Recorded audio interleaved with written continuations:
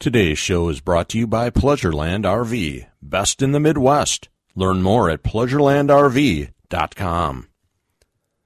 WCCO Outdoors on News Talk 830. Rob Drieslein is with you live, talking outdoors. Yeah, is there some sort of football game going on?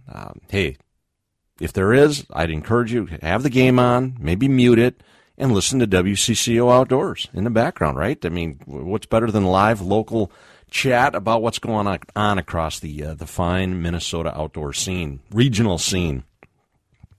We had a gorgeous weekend, huh? I mean, it's only in Minnesota do people get worked up about 38, 39, 40 degrees and sun, but no arguing, a lot of melting going on. It's good for the wildlife. It's good for the critters. Nice break out there for the critters.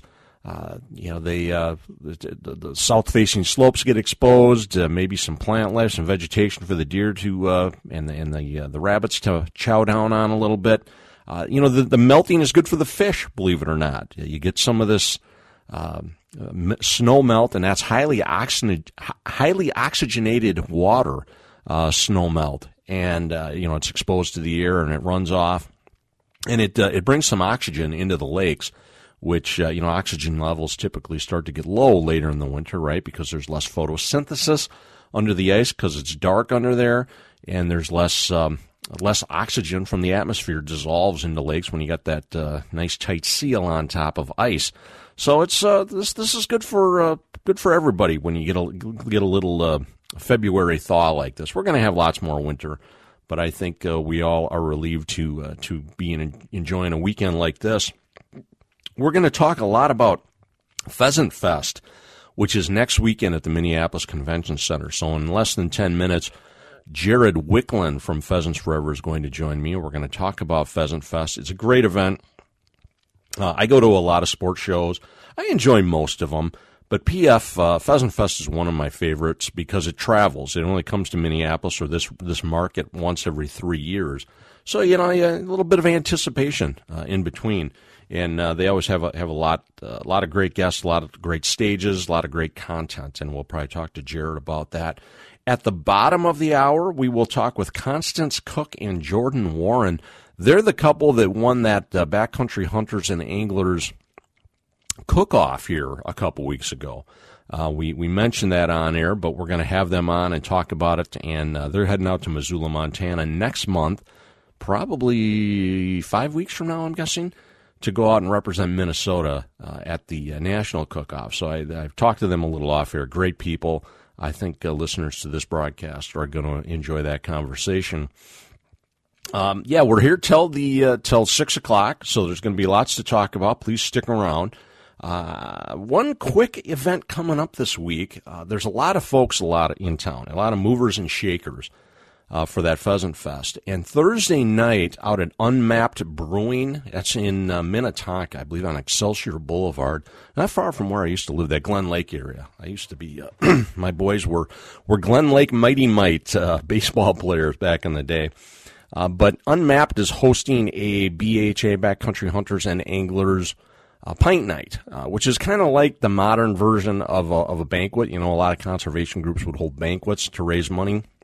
Well, BHA, their model is kind of pint nights where young guys get together and sit around and have a brew and talk conservation and do some silent raffles and silent auctions, that sort of thing, and raise money for the organization. And I've been to a couple in the metro area before, but Unmapped always does a really good job out there. And I'm going to be there Thursday night, so if anybody is offended by things that I say on this broadcast and wants to ask me about them or taunt me, you're going to have an opportunity Thursday night. I will be at Unmapped Brewing for that. And, of course, I'm going to be at the Pheasant Fest all next weekend, too, at the Outdoor News booth. So good opportunity there if folks would like to meet me or chat about any outdoor topic. I would love to knock down some topics. A lot of little news items, cooking. Maybe we'll wait till the end and talk about the kind of the CWD issue, which blew up here. But one item I wrote about in my column this week is whether or not we're going to have legislation this coming legislative session. We're definitely going to have legislation. Whether or not it's going to go anywhere, I guess, is the question. Allowing shotguns in the southern half of the state for deer hunting. If you're a deer hunter in southern Minnesota, you know that you can't use a centerfire rifle. You have to stick with a shotgun. And that goes back many, many years. A lot of people think it goes back because it was a safety issue. That's not the case. It was more because the DNR wanted to make hunters in the southern part of the state less effective because there weren't a lot of deer in the southern half of the state back then, and so they limited them to shotguns. Well, what's happened is there's a lot of deer now, and the DNR says there's no biological reason not to allow hunters in the southern half of the state to use shotgun or use rifles for hunting deer. Well, there's a lot of people who consider it a safety issue. And there's a lot of debate over that. We already got coyote hunters using rifles in the southern half of the state.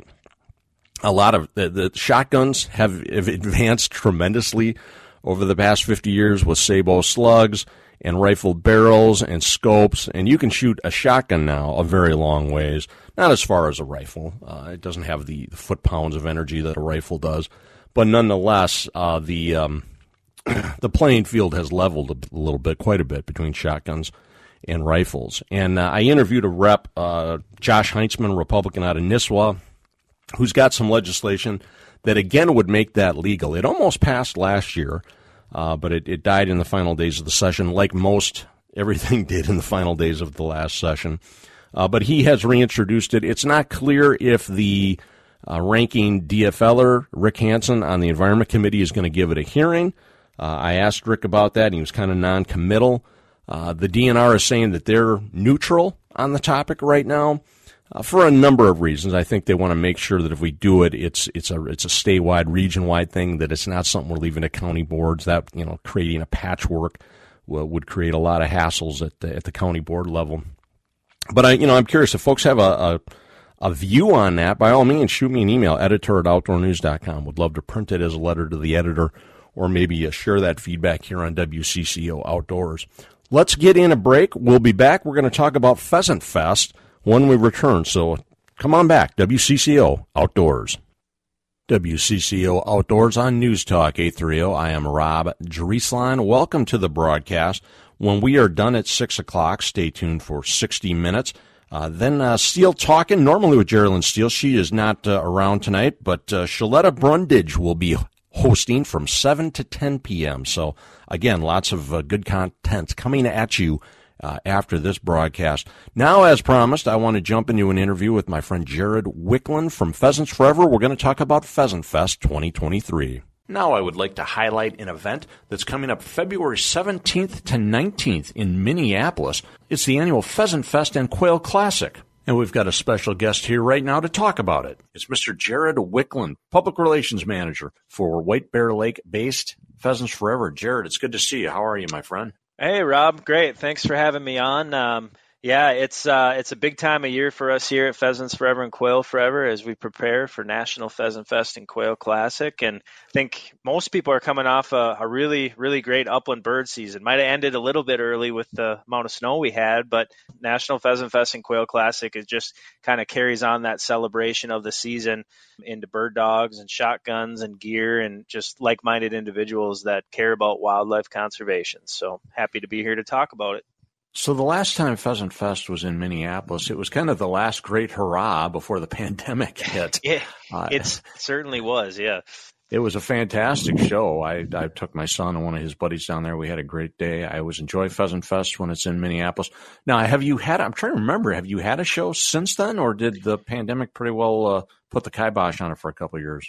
Couple years we were down and out with not being able to hold Pheasant Fest. We were supposed to go to Sioux Falls in 2021. For folks that are listening, I think it was February of 2020 is when our last show was at the Minneapolis Convention Center, and we finally got a National Pheasant Fest and Quail Classic in 22 in Omaha. But yeah, This is the first time we're going to be back here in a couple years, and it really was a great show. We had about 32,000 people, and that was just couple weeks before the pandemic started, and Yeah. Things are going good though. The show floor has been selling well. We got some new vendors there. We've got some great seminars that are coming back. And, last time we were in Minneapolis, we had just north of 32,000 attendees. It was a big show, and we're hoping for the same this year for 23.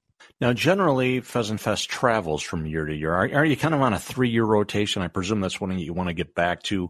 It's Minneapolis. Sioux Falls has got a great facility, obviously, in the heart of the pheasant range, and then you usually take it to another city like Omaha last year. Do you know where it's going in 2024 yet? 2024, I believe we're going to go back to Sioux Falls. Okay. 2024 is going to be back to Sioux Falls. Beyond that, I think they're still working on contracts. But yeah, it is a show that travels around the country. We've been to Kansas City, Omaha, Des Moines, Chicagoland area, which was great. And we're always looking, is there someplace else we should go? We've considered Denver before. We've considered Indianapolis before. There's a lot of bird hunters out east, I think, that would love to get to the show, maybe a little too far at times. But yeah, those are all considerations for us as we plan out future National Pheasant Fest and Quail Classic events. Well, let's focus on 2023 and the great news that Pheasant Fest is going to be back in full force February 17th to 19th at the Minneapolis Convention Center. If folks want to buy tickets, all that good information they can find at pheasantsforever.org. There is a little prelude to the show on Thursday night. Tell us about that. Yeah, there is a prelude to the show. So for the second time ever, we had it last time we were in Minneapolis. We've got our 2023 Pheasants Forever and Quail Forever Film Festival. So it's just a fun way. It's at the Pour House in downtown Minneapolis on February 16th, starting at 5:30. There are tickets still available, and it's just a fun way to get together with uplanders and kind of share that passion for the field. And pheasants and quail really define who Pheasants Forever is, and that's how our organization was born, really, here in Minnesota. But we're a lot more than that. We work on a lot of different habitats throughout the country, and some of the species that are mentioned in the film festival, we work on that habitat quite a bit. So that's everything from New Mexico quail to Midwest pheasants. We aren't quite up to Alaska ptarmigan yet, or Sweetus capercaillie, but woodcock. We do a lot of early successional habitat projects. So we've got some cool upland birds that are pretty well known here for members of Pheasants Forever and Quail Forever that are going to be viewed at this event, which I think is going to be cool. Short films, about 5 to 10 minutes at a time, plenty of time in between for raising money for public lands, which will be great. And then the official start of the show, every time you folks host a Pheasant Fest, is the Bird Dog Parade, correct? On Friday. Tell us a little bit about that event. Yes, sir. Yes. Yeah. The Bird Dog Parade has always been a fan favorite. When you get to the convention center, that starts at 11 o'clock. The show opens at noon, but 11 o'clock really kicks it off with the Bird Dog Parade. And that's typically over 100 dogs, typically over 40 breeds. And we have our partners from Purina and my boss and good friend Outdoor News too, Mr. Bob St. Pierre, up on the stage kind of talking about all the different bird dogs that are. It's a fun event. We get a lot of kids and families that line up for that to learn about their favorite four-legged companion. And it's a fun way to kick off the show with just a bunch of bird dogs running through the convention center. My daughter's going to want me to pull her out of school for that one, but I'll see if I can pull that off. Yeah. You're listening to WCCO Outdoors. Rob Drieslein with our friend Jared Wiklund from White Bear Lake-based Pheasants Forever, getting ready to kick off the 2023 Pheasant Fest and Quail Classic, February 17th to 19th at the Minneapolis Convention Center. So, Jared, tell us a little bit about all these stages you folks have at the event. What are there, 5 stages? Is that what I'm seeing? That's really, in my opinion, as someone who's a habitat guy who loves public discourse on conservation and that sort of thing, man, oh man, this is the place where you guys are working hard with a lot of great stages. Where do you start? Yeah, I think the stages are kind of the big attractions, and we'll start with number 1, I think, is the bird dog stage. So as some people may or may not know, Pheasants Forever members in general, about 85% of us own a dog or more. So dogs are, I like to call it sort of a gateway drug to the uplands, right? There's a lot of people that got their first dog and kind of turned into a bird dog and got them into the whole upland scene. So the bird dog stage is one of our most popular, highly anticipated events of the year. year. And we've got a really star-studded roster of trainers, everything from Rick and Ronnie Smith to just a whole bunch of different trainers and people that are dedicated to training upland bird dogs in the field. It could be flushers, it could be pointers. There's just a lot of good information, hundreds and hundreds of years of knowledge there on the stage that'll be shared throughout Pheasant Fest and Quail Classic. This Jerry Snetzinger sounds like an interesting guy. He has a seminar several times on how to get your dog out of a trap. It's very valuable to upland bird hunters. Yeah, it certainly is. Jerry Snetzinger is new to the stage this year, and a little bit about him. They call him the Trap Doctor, Jerry the Trap Doctor Snetzinger. And he grew up on the Mississippi River in 1950. He's got some ancestral ties to the White Earth tribe. He's a huge upland hunter in general. He's a life member of the Rough Grouse Society. He does hunt pheasants as well. But sort of his shtick is he dedicates his time to helping upland hunters and trappers find common ground on public lands. We've been hearing about it a little bit more and more each year, about how dogs do get caught in traps once in a while. It's public land, right? We're out there. We need to share the resources. But that does happen from time to time. And Jerry's going to be there kind of talking about the history of trapping, regulations to be aware of. He's going to go over foothold traps, body gripping traps, snares, and the best tools for disengagement. And he's also going to have a lot of complimentary zip ties, which are dog release kits for attendees while supplies last. If you want some knowledge about how to get your dog out of a trap, he's going to be on the stage this year for 30 minutes. And he also has a booth and just providing some great information for upland hunters and trappers alike.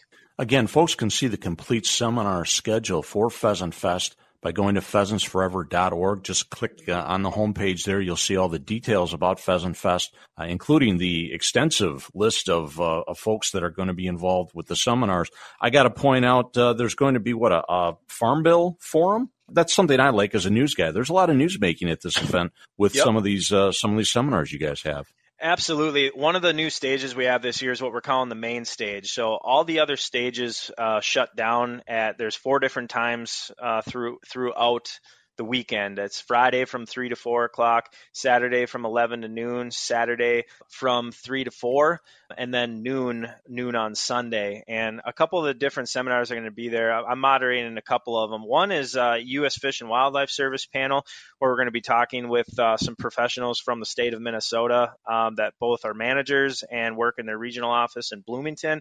And that's everything from how are waterfowl production areas managed, how do Pheasants Forever and Quail Forever work with the U.S. Fish and Wildlife Service to both purchase and manage those types of things. There's a lot of questions we get throughout the year. And you're probably a guy too, Rob.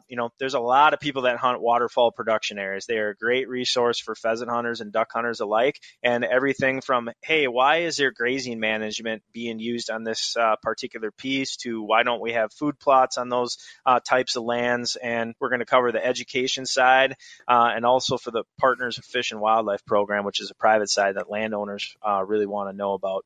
On the Farm Bill, which is going to be on Saturday, we're going to have our whole government team there and hopefully a couple different legislators and folks from federal agencies. And we're going to be talking about the 2023 Farm Bill is being reauthorized this year. It's the number one opportunity, I guess I would say, for people to give their voice to conservation on the advocacy side. We're going to have some priorities that we're going to announce on that stage itself. And I think people are going to, you can figure out quickly how you can lend your voice to help put more acres, not only of habitat, but of public access on the landscape through the Farm Bill. It's going to be a good session.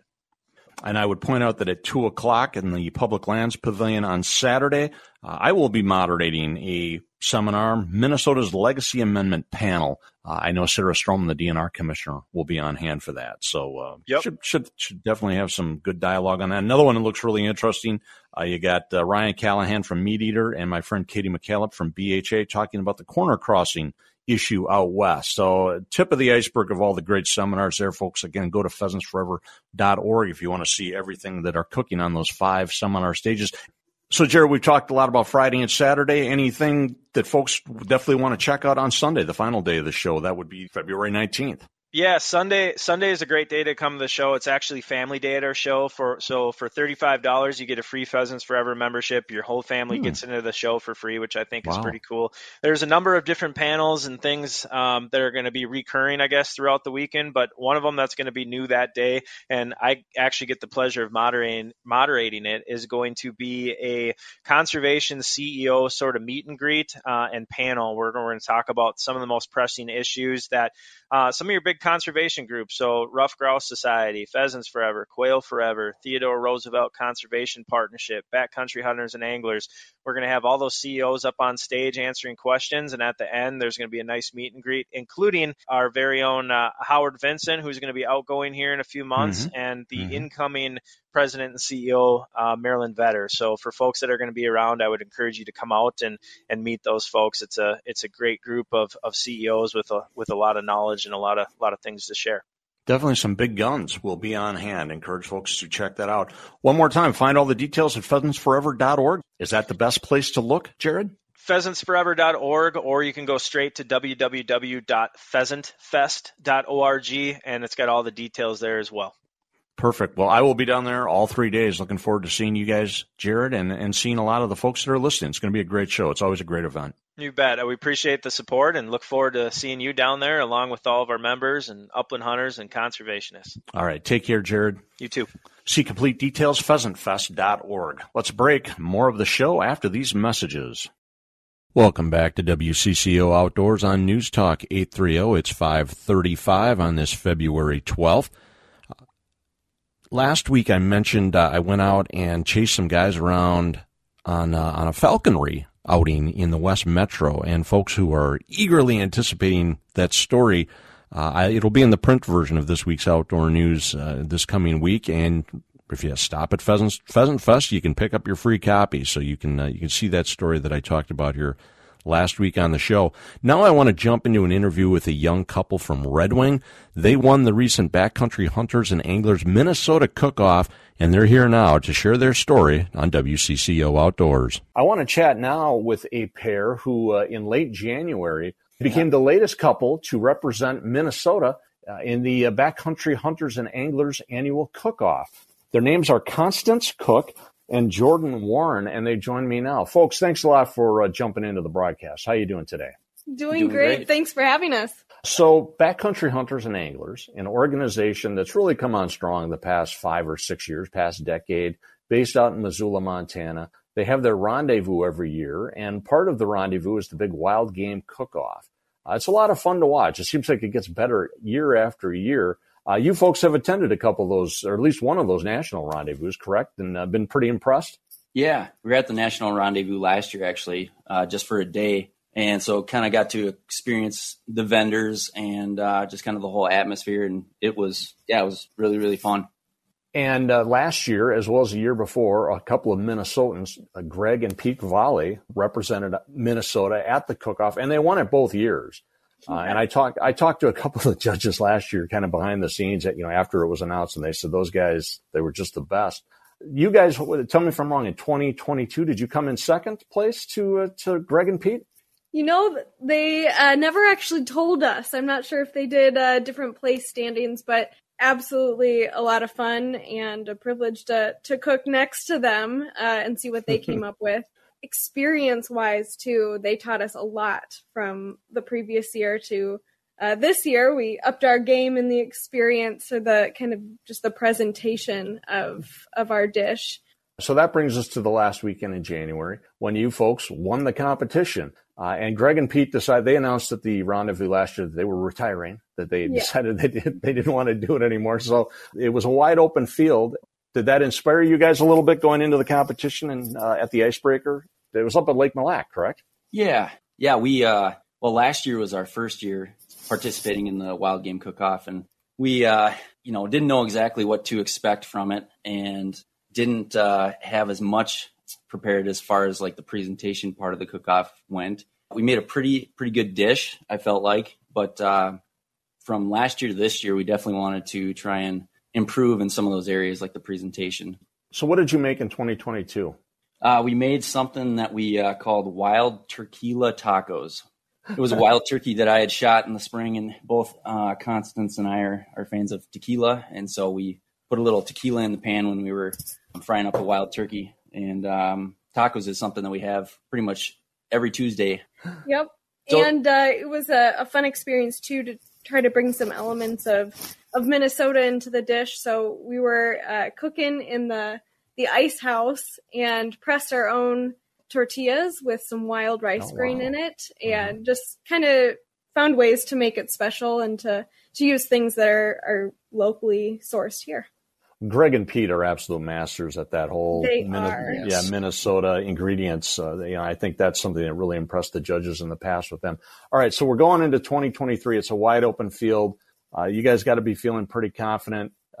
Tell us about the dish you prepared this year and how the event went. This year we prepared a kind of a northern take on a southern staple, which is chicken and waffles. But instead of a fried chicken, we did a pheasant. So it was a wild pheasant and waffles, basically, and brought back the wild rice grain again this year. And instead, we ground it into flour and used that within our waffle. That's fantastic. So where did you get the wild rice? Is this wild rice you had harvested, or I know Greg and Pete are big wild rice guys?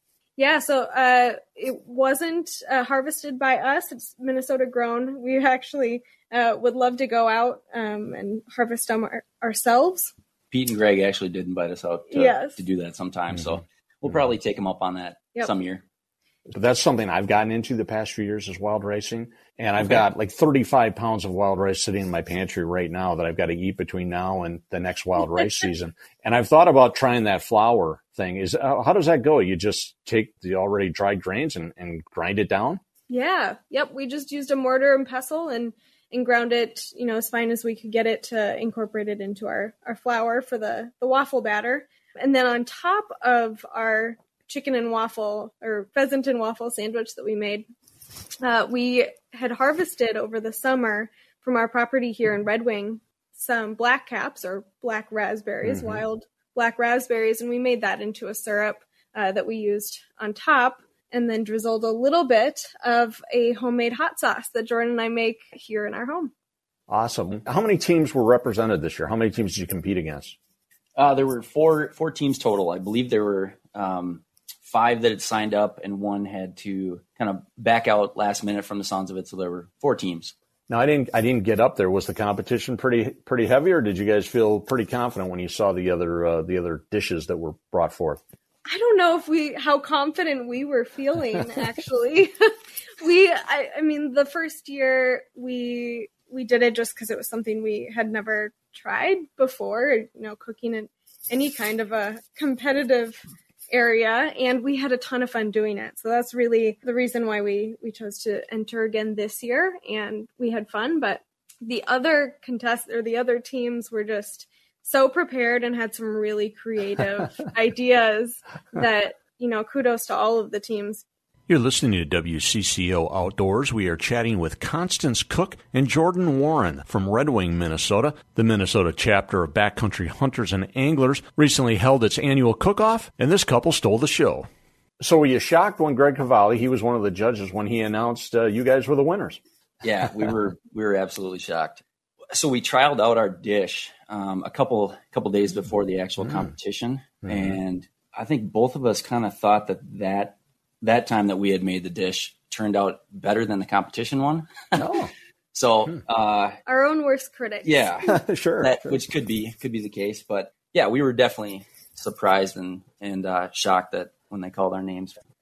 We are chatting with Constance Cooke and Jordan Warren, the couple from Red Wing, Minnesota, who won the recent Backcountry Hunters and Anglers Minnesota chapter's cook-off. Now, what that means is you folks are going to go represent the chapter and our fine state out in Missoula, Montana at the National BHA Rendezvous, which is a little earlier this year. Last year was in May. I was out there too last year. This year it's going to fall over St. Patrick's Day weekend, March, is it 16th to 18th, I believe are the dates? Something like that, yep. So you're pretty excited about that? You got your tickets booked? Yeah, we're excited. Can't knock a trip to Montana and the honor of doing our best to represent Minnesota there. I don't know if you're aware, but last year Pete and Craig they brought a canoe all the way out for the judges to sit on to really give them the full Minnesota experience. I think Pete was even saying they had somebody kind of hanging out behind the canoe playing loon sounds with their cell phone to kind of just give the judges the full experience and just kind of really take them on a journey, I think is how he put it. That was a heavy canoe, too. I believe I helped them load that back up and haul it. So it was a big aluminum canoe. But Greg and Pete, just awesome guys. And I'm glad they've been able to give you two a little bit of feedback. Well, congratulations to both of you. It's a pleasure getting to know you a little bit. And you guys have a great backstory. We should talk about that. I just got a minute left. But you Constance, you went to St. Ben's, is that right? And then Jordan, you're a Johnny, huh? Correct. Yep, that's where we met. You met in the library? Is that right? Yeah. Finals week, kind of right before I was going to graduate. And that was where we met. I think I had decided that I wanted to give Constance my number and went up to a table with her and another couple people that I didn't know and basically handed her a little slip of paper and said, if you want, you can call me. And if not, that's okay too. And she took the slip of paper and she said, thanks. Yeah. And I walked away, and from her point of view. Yeah, the best part is that he didn't talk quietly. So he walked away, and I had a couple hundred sets of eyes staring at me. So it was a great way to meet. A very special memory and something that we get to laugh about and share. It's a pretty good story, I think. Folks can read Brian's story about Constance and Jordan at outdoornews.com. We posted that if folks want to check it out. Well, I'm very excited. Greg and Pete are good friends of mine, but I'm really excited to see some new blood representing Minnesota at the Backcountry Hunters and Anglers Rendezvous out in Missoula, Montana. Best of luck to you, and we'll have to check in after the event and see how you did. Absolutely. That sounds good. Thanks for having us, and thanks for shining a spotlight on BHA. A lot of good, worthy cause and great people involved there. Absolutely. It's a wonderful organization focused on public lands. Thanks again for joining us on the broadcast, and good luck out in Missoula, Montana. Thanks, Rob. Appreciate it. That was Constance Cooke and Jordan Warren. They are going to be representing Minnesota chapter of Backcountry Hunters and Anglers at the big national cook-off at the Rendezvous for that organization out in Missoula, Montana, March 16th, 17th, and 18th. We'll find out how they did perhaps after that event. Let's get in a break. More of the broadcast after these messages. WCCO Outdoors on News Talk 830-551 on this February 12th, Super Sunday. Hope folks are enjoying time with family on a big day like this and coming off a nice weekend where they enjoyed the great outdoors a little bit. We're here for a few more minutes, then stay tuned for 60 minutes at the top of the hour. And then Steel Talking, Shaletta Brundage will be filling in for Geraldine Steele. That show will run from 7 to 10 p.m. this evening. A couple final thoughts as we wrap up this week's show. I wrote a little bit in my column about chronic wasting disease.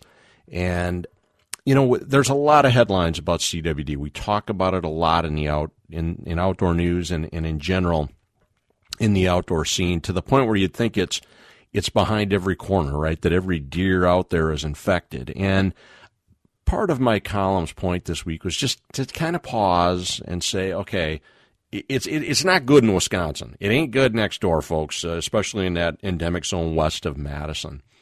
But here in Minnesota so far, we're in pretty decent shape. The worst part of the state is southeastern Minnesota, right where I hunt. Deer permit area 346. It's now 646, part of the CWD management zone here. They had, I believe, 6 more positive deer in that deer management zone, deer permit area this year. And that's 6 more than we want in that area. I think we had another 27 positives statewide that were found by deer hunters this year. As we speak, the Minnesota Department of Natural Resources is doing some targeted culling. That's a nice way of saying they got sharpshooters out there killing some deer in areas where the CWD rates are higher. The DNR trying to keep the deer population a little lower in those areas to try to slow down the spread of this disease. So there might be a few more positives that are found yet this winter. But 27 for the year is not too bad, and most of those were all found in southeastern Minnesota. 2 down in extreme southern Houston County, and I was talking to Tim Spielman, the editor of Minnesota Outdoor News, about that, and he made a point that I thought was interesting. I just kind of assumed that those were a couple of bucks that had worked their way south from infected areas farther north in southeastern Minnesota, and he pointed out that right across the Iowa border, Almaquee County, they have chronic wasting disease, Almaquee County, Iowa, and that possibly what we were seeing there was 2 deer that were the northern edge of that infection area, not so much 2 deer from the southern edge of the Minnesota infected zone. So an interesting way to look at that. I'd want to drill into that a little bit more. But 27 positives, I'm guessing of the 27, 25, 23, 24, 25, we're all in the southeast. So it's mostly a southeast Minnesota phenomenon, folks. To date, since the first wild deer was found positive in Minnesota, I think it was in 2010, we've had 198 deer test positive. This is in a state that takes, not quite 200,000 deer per year. So, I mean, think about those numbers. Less than 200 deer in, how many deer have we killed in Minnesota since 2010? If you figure 200,000, I mean, a couple million. So that's a very, very low prevalency rate. Any amount is too high. But the point is that chronic wasting disease is expanding very slowly. And even in the areas where it's endemic, like where I hunt, unfortunately, the prevalency rate is probably well less than 1%. So, this is something I try to tell my wife and my mom, and they don't necessarily want to hear it, that, hey, even in an area where we've got it, the highest rates in the state, it's like, a 1 in 100 chance that you're going to shoot a deer with CWD. And you can get it tested and then, make sure that your deer doesn't have it, and ensure that, you're not eating a potentially infected deer, which, again, there's been no evidence that CWD can jump to humans yet. Nonetheless, it's not something we want to push. I would never recommend anybody eat a white-tailed deer or any wild game that they know has been infected with something. We got some new legislation brewing on chronic wasting disease. I suspect we're going to be talking about that a lot in coming weeks here on WCCO Outdoors. We're down to our final 30 seconds. As I have mentioned before, especially on days like this, which in a way is kind of a holiday in the United States, I want to thank police officers, EMTs, hospitals, radio producers like Jonathan Lowe here at WCCO, everybody who's working hard to keep society moving while everyone else is having a good time. Everybody, have a great week out of doors. Rob Drieslein signing off for WCCO Outdoors.